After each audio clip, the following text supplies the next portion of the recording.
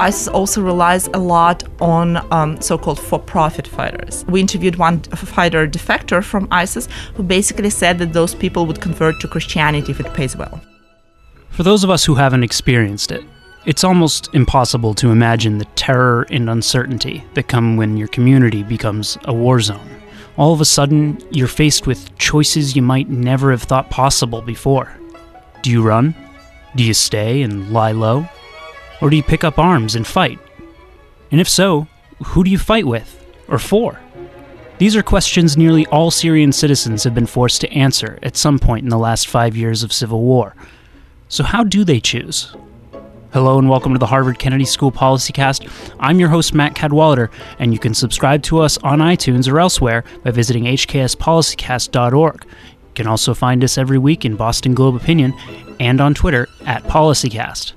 Today we're joined by Vera Mironova, a research fellow jointly with the Kennedy School's Belfer Center International Security Program and Women in Public Policy Program, who's been studying how people make choices in areas of conflict. Vera, thanks for joining us. Thank you. So I think this is something that most people can't really associate with being in your hometown, for instance, and all of a sudden conflict descends upon you, and you have to make a choice. You have to do something. You can run. You can choose to join an organization and fight. Can you talk about the choice that they're making and what they're facing when they do? Actually, it's even worse than you explained. They have to make several choices on the way. Because first, when the war came to a town, what are your options? You could stay as a civilian, you could leave as a refugee, or you could join the war. If you choose for example, if you choose to flee, the question is where, right? But when you choose to stay, then it's like even more complicated right now, because then you choose to stay and fight, so you have to choose a group to fight with. And as we know, from Syria, for example, right now I think there are like more than 1,000 brigades. So the second choice could be actually more important than the first one. There are a tremendous number of groups. You said 1,000 brigades, but even among the different combatants, you have Daesh, or also known as ISIS. You have al-Nusra. You have the Kurds. You have, of course, Assad's forces. How do people make those decisions?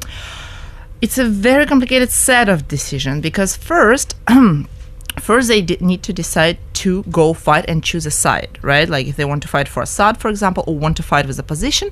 For example, if they choose a position, they need to choose in between groups inside their position.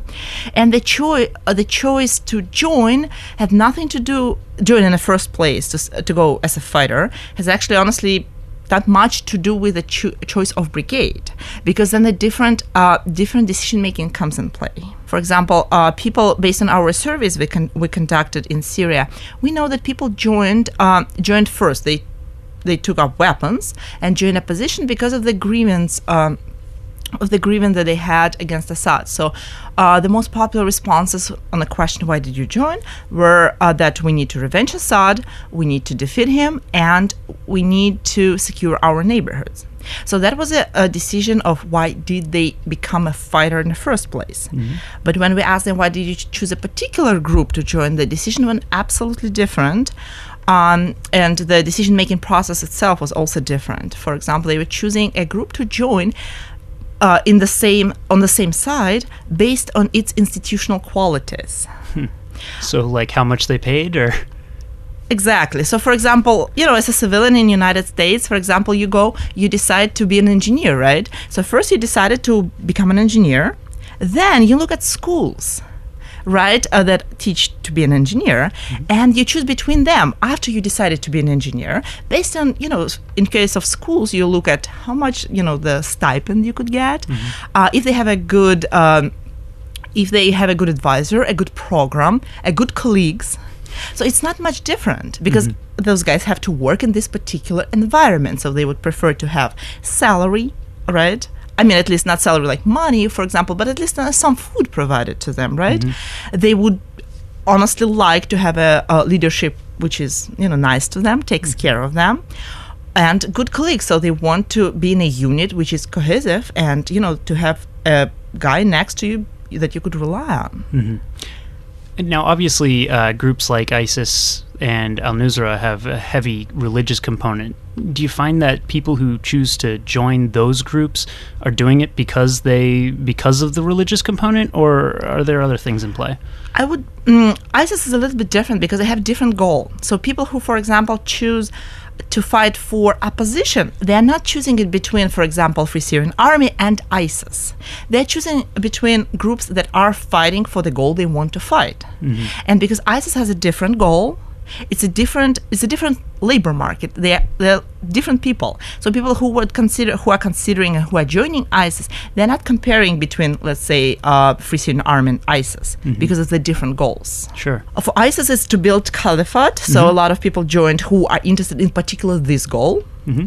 But there is not so many people, so ISIS also relies a lot on so-called for-profit fighters, mm-hmm. who we interviewed one fighter defector from ISIS who basically said that those people would convert to Christianity if it pays well. Interesting. And how big of a percentage of the fighting force is like that? In ISIS? Yes. I would say it was majority. The majority? Syrians, not foreign fighters. Foreign fighters came because they want, their goal is caliphate and so on. Mm-hmm. But local Syrians, some of them went there to fight for money because ISIS paid mm-hmm. before. Right now they don't have much money, but before mm-hmm. they paid way more than. And even if you don't want to actually work for them, not that you have so many choices. And plus, also, they right now, when they ran out of people to actually whom they could actually pay, they're drafting. So you're getting all this information directly from the fighters in the field in a current combat zone. You're surveying them. Can you describe the steps that you need to take to get kind of trustworthy information out of a place like that?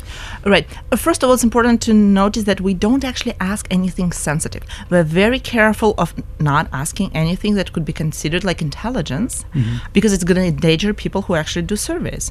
So basically, we're asking them about their decision making, and it's something, like we talk about it in a grad school, right? Like, why did you come here? My family is nearby, so I choose this school. Mm-hmm.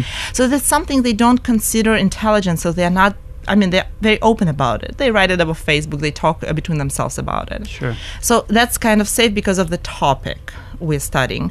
But also, I have local Syrian enumerators who conducting surveys, and we have permission from the groups who are in the ground to interview their fighters. Mm.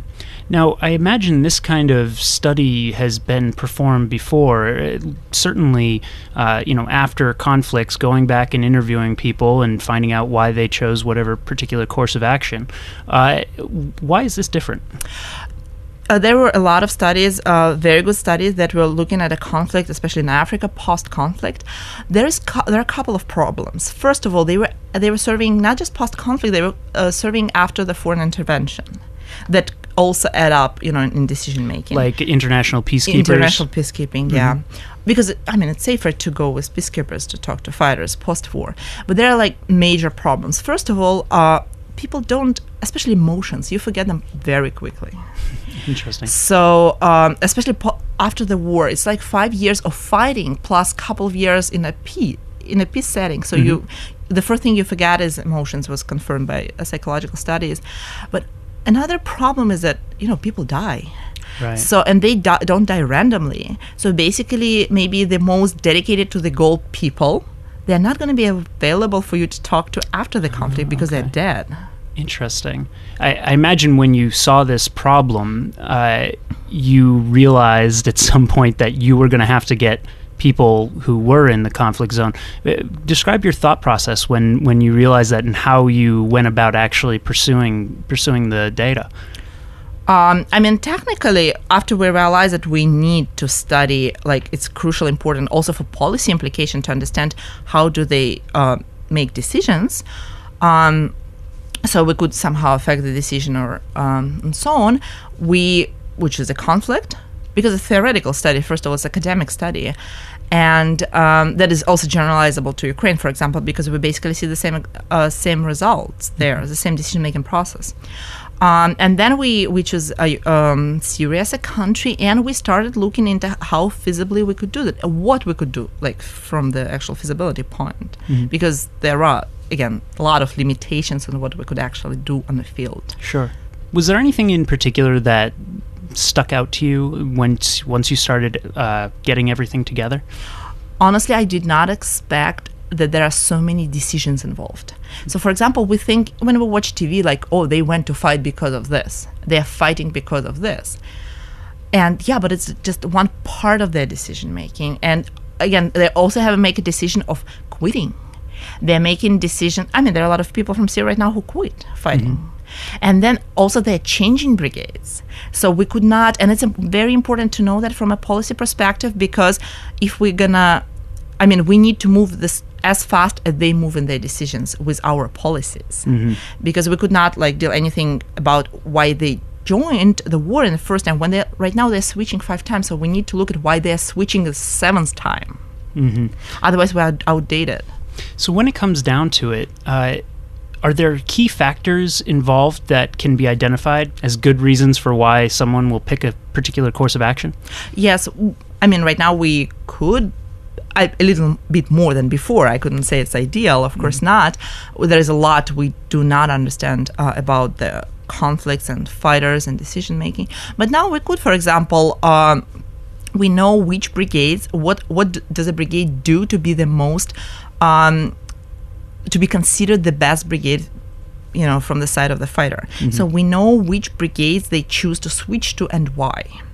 So basically knowing that, we could kind of, you know, make a policy how to destroy those brigades if those are bad brigades. And unfortunately right now we could say that those are not, I mean, the worst brigades.